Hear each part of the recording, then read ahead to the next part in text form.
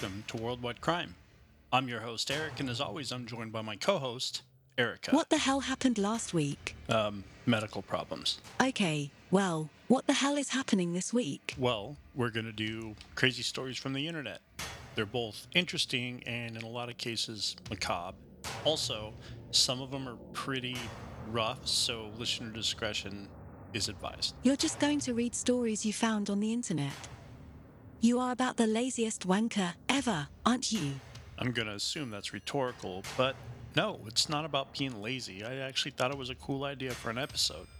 So, without further ado, let's get into it, unless you've got any other observations about me. You're also an idiot. Flattery gets you nowhere. What happened to Brandon Swanson? For those who are not familiar with this story, Brandon was a 19-year-old who lived in Marshall, Minnesota. He was returning home from a party recently celebrating his graduation from a community college up in a town north of Marshall called Canby, and was on his way home. Along the way, he crashed in a ditch. For some unknown reason, he was taking gravel roads even though the highway between the two towns was a straight shot north to south. I'm guessing he took this route as a joyride type of thing since he loved his car and driving in general. Or maybe he had a little bit too much to drink at the party and didn't want to deal with any state troopers on patrol. Called his dad for a ride and eventually got tired of waiting inside the crashed car and started to walk towards Marshall. He claimed to his dad to see lights of something nearby, then abruptly exclaiming, "Oh shit!" to his dad while still on the phone, and the call ended. To this day, no one knows what happened to him. No body was found, none of his belongings found, nothing. There's more to the story, but that's a summary. If you want to learn more about it, just dig around. Some of the theories on what happened to Brandon are either he slipped and fell into a river due to not being able to see in the darkness, he got shot and buried somewhere by a belligerent farmer who hated people trespassing on his property. He would rather shoot than ask questions. Or he was abducted by aliens, or some other supernatural force could be to blame. No matter the cause, Brandon Swanson remains missing to this day. Aliens? Other supernatural force? I mean, it's possible. They never found his body. If it was in a river, you'd think it would wash up or be found somewhere along the way. So, It wasn't a supernatural event. I know this because the supernatural, although entertaining at times, isn't real. I will listen to a strong case that alien beings exist, but that's where I draw the line. that's all well and good. But I mean, Stop. Before you say anything, you're wrong. Whatever it is you're thinking, it's wrong. So save us all the time and keep your annoying gob shut. Holy hell. All right, cranky pants, on to the next story. Jeez. The skin case. A young Polish student disappeared in Krakow City. A few months later, a ship on the Vistula River stops because something was stuck in the propeller. What was recovered surprised everyone. They'd recovered the skin of missing Katarzyana Zawada. To be more specific, a suit made of her skin was recovered. Someone had cut away all of her limbs and her head and created a bodysuit from the remaining skin, which some theorize was probably worn by the murderer for some time. Despite media attention and increased police interest every few years, the perpetrator has never been found. That's just The gross. psychology behind that. You know what I hate about clothes? They're not human skin. The psychology behind it comes from a dark place for sure. Perhaps it was a twisted religious ritual, or maybe it was sexual in nature. All anyone, besides the killer, can do is guess. Satan's toolbox. The transcript of what happened to Shirley Ledford at the hands of the, quote, toolbox killers, end quote, Lawrence Bittaker and Roy Norris, is very disturbing, and listener discretion should be advised. This is an excerpt from the transcript. At this point, after Bittaker had forced Shirley to fillet him, repeated sounds of administered beating interspersed with loud screams can be heard as Bittaker savagely beats Shirley about the breasts and, to a lesser degree, head. Bittaker then extracted his pliers from the toolbox. Shirley then emits several high-pitched, prolonged screams and cries of agony as Bittaker alternately squeezes and twists her labia, clitoris, and nipples with a pair of pliers. Bittaker then returns the pliers to the toolbox. Banging sounds could also be heard throughout, which are believed to have been made as Shirley came into contact with the walls and inner contents of the van as she writhed and flailed. Ledford, quote, "My God, please stop it," end quote. Bittaker, quote, "Is this recorder going?" End quote. Norris, quote, "Yeah, it is," end quote. Bittaker, quote, "Scream, baby. Scream some, baby," end quote. That's a bit like the David Parker Ray case. I've had my fill of reading transcripts about guys like these. When you watch a show or hear a podcast talking about these crimes, that's one thing. But when you're actually reading the words of the killer from them directly to you through a transcript, that's an entirely different beast. It makes you feel all dirty. It's ugh.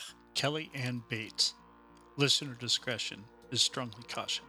Kelly Ann Bates, born 18 May 1978, died on April 16, 1996, was a British teenager murdered at the age of 17 in Manchester after being tortured for 4 long weeks. Kelly's eyes were gouged from their sockets up to 3 weeks before she had actually passed away from drowning in a bathtub. These horrific crimes were committed by her partner, James Patterson Smith. The following is a list of specific injuries suffered by Kellyanne Bates during her torture: scalding to her buttocks and left leg, burns on her thigh caused by the application of a hot iron, a fractured arm, multiple stab wounds caused by knives, forks, and scissors, stab wounds inside of her mouth, crush injuries to both hands, mutilation of the ears, nose, eyebrows, mouth, lips, and genitalia, wounds caused by a spade or pruning shears, both eyes gouged out, stab wounds found in the empty eye sockets, partial scalping. I think I've had my fill of torture cases for a while. Although I can't feel pain myself, I do know what happens to a victim's mind and body. It's something I wouldn't wish upon my worst enemy. Well, I do feel pain, and I've been hurt before, but reading and hearing about torture, especially like in the Middle Ages, it's just, you can't wrap your brain around it. What it must have been like in the person's mind leading up to the event, let alone during. It just, I can't. I can't. What happened to Mary Rogers? In 1841, one tobacco store in New York was far more popular than the others. The reason had little to do with the product, rather, a beautiful employee by the name of Mary Rogers. Rogers was the object of desire for many, and her beauty inspired poetry. One poem in particular ran in the New York Herald. On July 28, 1841, Rogers' body was found in the East River.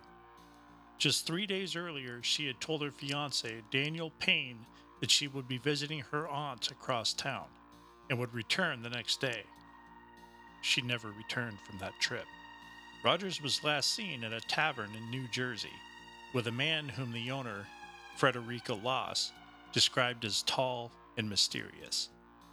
Soon all the city's large newspapers were covering every detail of the case. In fact, Edgar Allan Poe went on to write about the crime in his 1842 story, The Mystery of Marie Roget.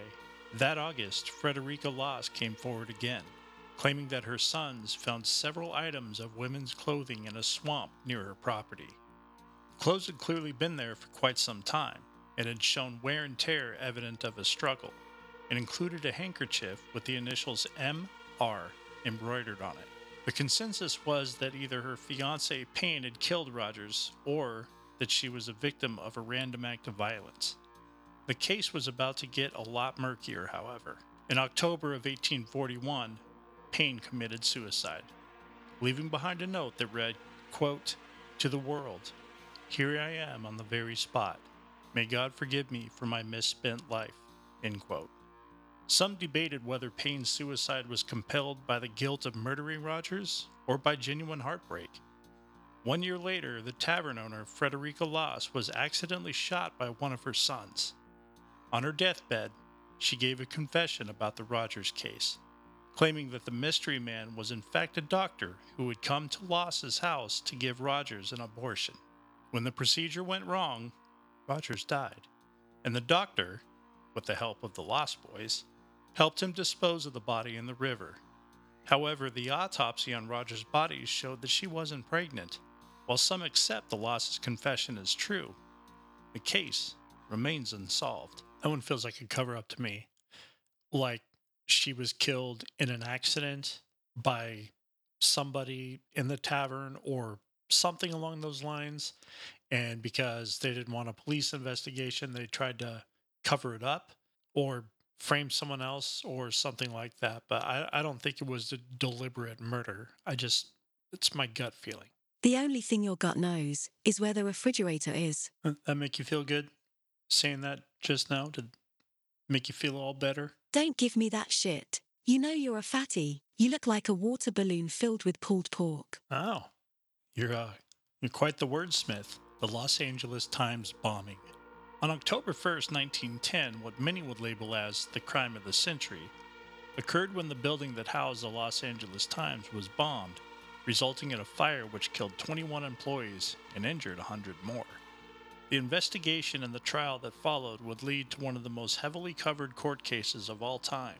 In 1903, officials of the U.S. Steel and the American Bridge Company, the dominant company in the iron industry, formed a National Erectors Association with the primary goal to break up the unions in their industries. Don't you dare. Don't I dare what? I saw your eyebrows raise, and that creepy grin. Let's pretend I have no idea what the hell you're talking about. When you read that word, you reacted to it, and if you do what I think you're gonna do, I'm going to be angry. What word? What are you even talking about? I'm not going to say it. Would you please just tell me, please? Erectors. The word was erectors, and I know you want to make a juvenile joke about it. Well, I can't just come up with a joke off the cuff. That's too hard. You did it, you bastard. Why do you have to be such a child? Whoa, calm down. You know, if you actually had a face, your forehead would be really veiny. My God, I hate you. Okay, I'll stop on one condition. Answer a question for me, truthfully. Anything to make this stop. Of these two characters, which is your favorite? Buzz Lightyear or Woody? Hello? Gonna answer? Okay, fine. We'll get back into the story, you big party pooper. The association was successful in its campaign, driving all the unions out of its plants except for one, the Iron Workers Union. The Iron Workers Union was getting desperate and eventually turned to violence to spread their message with an explosive campaign. Before the Los Angeles Times bombing, the Union had blown up 110 ironworks. While the bombs were set off so that no one was ever killed, they were able to cause thousands of dollars in damage. One of the more outspoken anti-union employers was Harrison Gray Otis, publisher of the Los Angeles Times. After the bombing, a citywide manhunt was conducted in order to find those responsible. Spearheading the search was private detective William Burns. It didn't take him long to learn that the bombing was the work of John J. McNamara, the secretary-treasurer of the Union, and his brother James. Arrests were made, and soon the case went to trial. The Union hired Clarence Darrow to defend the McNamaras. Darrow had successfully defended William Big Bill Hayward, Charles Moyer, and George Pettibone, leaders of the Western Federation of Miners, when they were charged with the murder of a former Idaho governor, Frank Staudenberg, in 1908. Darrow based his case on a faulty timer. The bomb was set to go off at 4 a.m., when no one would be in the building. However, Darrow was concerned with the strength of the case, and was allegedly interested in seeking a plea deal to spare the men's lives. The chance for a plea agreement soon went out the window, though, when Darrow was accused of attempting to bribe a jury member. In the end, John McNamara was sentenced to 15 years in prison, and James was given a life sentence. While Darrow was able to avoid the death penalty for the McNamaras, the labor unions accused him of selling out the movement in order to save his own skin. He eventually was charged with 2 counts of attempting to bribe jurors, of which he was acquitted, though he was told he'd never practice law in California again. Darrow went on to become a famous criminal lawyer opposing the death penalty. Some of his more famous work would be found in the Leopold and Loeb case, the kidnapping of Charlie Ross. Kidnapping wasn't unusual in the 1800s, but the case of Charlie Ross was the first to receive widespread national attention. On July 1st, 1874, 4-year-old Charlie and his older brother Walter Lewis were playing in the front yard of their suburban home in Pennsylvania when a horse-drawn carriage pulled up to their house. Two strange men allegedly offered the boys candy and fireworks in an attempt to lure them into the carriage. The boys agreed, and were eventually taken to a store where Walter was told to get out and buy fireworks. When he returned to the carriage, it was gone, along with the two men and his younger brother. Charlie would never be seen again. Shortly after Charlie's disappearance, his father, Christian, began receiving ransom notes from the apparent kidnappers. The kidnappers demanded $20,000 and warned Christian not to get the police involved. While the Ross family owned a large house in the Philadelphia area, they weren't as wealthy as they appeared. In fact, Christian was allegedly in debt due to a stock market crash in 1873. When he couldn't pay the ransom, he went to the police and the press. The kidnapping soon became a national news story, with millions of posters featuring a sketch of Charlie being distributed throughout the city. On December 13th, 5 months after Charlie went missing, the house belonging to Judge Charles Van Brunt was broken into. Van Brunt's brother, Holmes, lived next door and gathered up a posse to investigate. Upon arriving at his brother's house, Holmes and his men caught two burglars in the act. A gunfight ensued, which left one of the burglars dead and another mortally wounded. They were identified as Bill Mosher and Joe Douglas, two career criminals who had just recently been released from jail. While no one knows for sure what occurred next, the general consensus is something along the lines of the following. Mosher was killed instantly, but Douglas was still alive. Realizing that his wounds were fatal, Douglas decided to confess that he and Mosher were behind Charlie's kidnapping. This is where things get a bit murky. Some reports say that Douglas claimed Charlie was already dead, while others state that Charlie was still alive and that he knew where Charlie was at that very moment. Either way, Douglas never gave a particular location and died soon thereafter. Charlie's brother Walter was brought in to identify the bodies of the two suspects, whom he claimed were the same men from the carriage. In the aftermath of the kidnapping, Christian went on to write a book called The Father's Story of Charlie Ross, the Kidnapped Child, using the funds to help search for Charlie. In the end, the Rosses were said to have interviewed more than 570 different boys claiming to be Charlie. In 1934, a 69-year-old man claimed to be Charlie Ross, saying he lived in a cave after the abduction until he was adopted, then saying, quote, "Don't take candy from strangers," end quote, is thought to have come from the Charlie Ross case. You know, it's interesting. A lot of the common sayings that we use every day without even thinking about it come from really dark origins. Like, for instance, "For whom the bell tolls" is one that pops in my head, and I've researched it. But basically, there was more people being buried alive than there should have been back in like the 19th century and before. So what people started doing was having strings fashioned from their coffins to a bell on the surface. So that way the workers at the graveyard could hear the bell ring if that person was buried alive, because, others thought they were dead or whatever the case may be. But could you imagine waking up in a coffin and not having the bell option or any other option? You're just under 6 feet of dirt in a hole running out of air. It's horrifying. The case of Eric Muenter. In 1906, a German sympathizer teaching at Harvard named Eric Muenter poisoned his pregnant wife, causing her death, then fled to the country of Mexico. While this crime is disgusting and reprehensible, it's what Muenter did next that makes his case quite remarkable. After re-entering the country, he eventually settled in Texas under the name Frank Holt and began to work his way back up the academic ladder.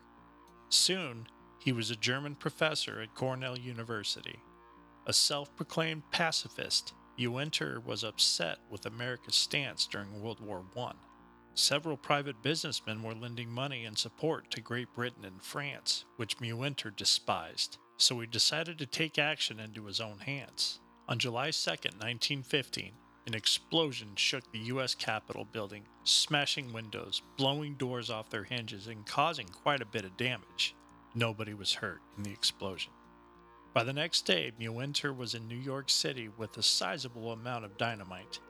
He managed to sneak a timed bomb aboard the SS Minnehaha, an ocean liner carrying explosives bound for England. Another bomb was placed at New York Police Headquarters, which is also believed to be the work of Uenter. Uenter then made his way to Glen Cove, where financier J.P. Morgan Jr. lived. Armed with 2 revolvers and a stick of dynamite, he forced his way into Morgan's mansion, eventually confronting J.P. Morgan Jr. himself. I would like to point out the bravery of the butler who answered the door. He led Uenter to a different corridor of the house, then yelled for the Morgans to hide. Uenter fired 2 shots into Morgan, but was subdued by the butler and a friend of Morgan's. Morgan survived the ordeal, and Uenter was arrested and sent to Nassau County Jail. On the evening of July 6th, he jumped to his death from his cell. The bomb he placed on the SS Minnehaha did eventually go off, but the ship was able to reroute and the fire from the bomb was safely put out. It's almost unfathomable to think that one man could walk into the U.S. Capitol building and leave a bomb there, and on the very next day walk up to one of the wealthiest men of the country's door and force his way in. I'm a bit of a history buff, and I can tell you one thing. I feel like World War I isn't covered by the media, documentary makers, all those types of folks as much as other wars that this country has experienced. I don't know, it's unfair because World War I was fascinating and some of the most horrible fighting that you could think of. I just feel like it should get more attention, I guess. I don't know. I'm ranting. Never mind. Funny, I was just going to tell you that you're ranting, and that I do mind you doing it. Don't do that. Don't have an opinion about something somebody was just saying, then act as though you were just about to tell them not to say it to begin with. Don't do that. It's pretentious and annoying. Don't tell me what to do, bitch.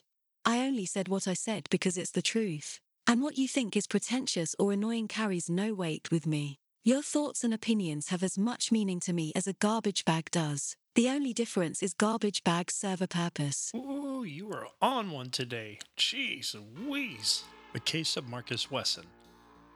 Marcus Wesson committed possibly the worst mass murder in Fresno, California history. The incident occurred after several family members showed up to his house demanding the return of their children. Police were called to mediate the child custody issue, but instead they became part of a standoff. The police claimed they did not hear the gunshots that killed 9 people inside the home. The victims were Wesson's children, and in some cases they were the children he had fathered with his own daughters and nieces. Each had been shot through the eye. Inside the home, authorities also found a selection of antique caskets. Wesson had apparently instructed his children to be prepared to die in the event that the authorities tried to separate them. He had some intense religious beliefs and ultimately developed a cult within his own family. The quote-unquote vampire aspects of the religious cult came out later. Wesson presented a defense that his daughter committed the murders and then shot herself. Her DNA was found on the gun, but the argument was made that he had persuaded her to kill the children. Ultimately, Wesson was convicted of 9 counts of first-degree murder and an assortment of sexual crimes. He was sentenced to die in 2005.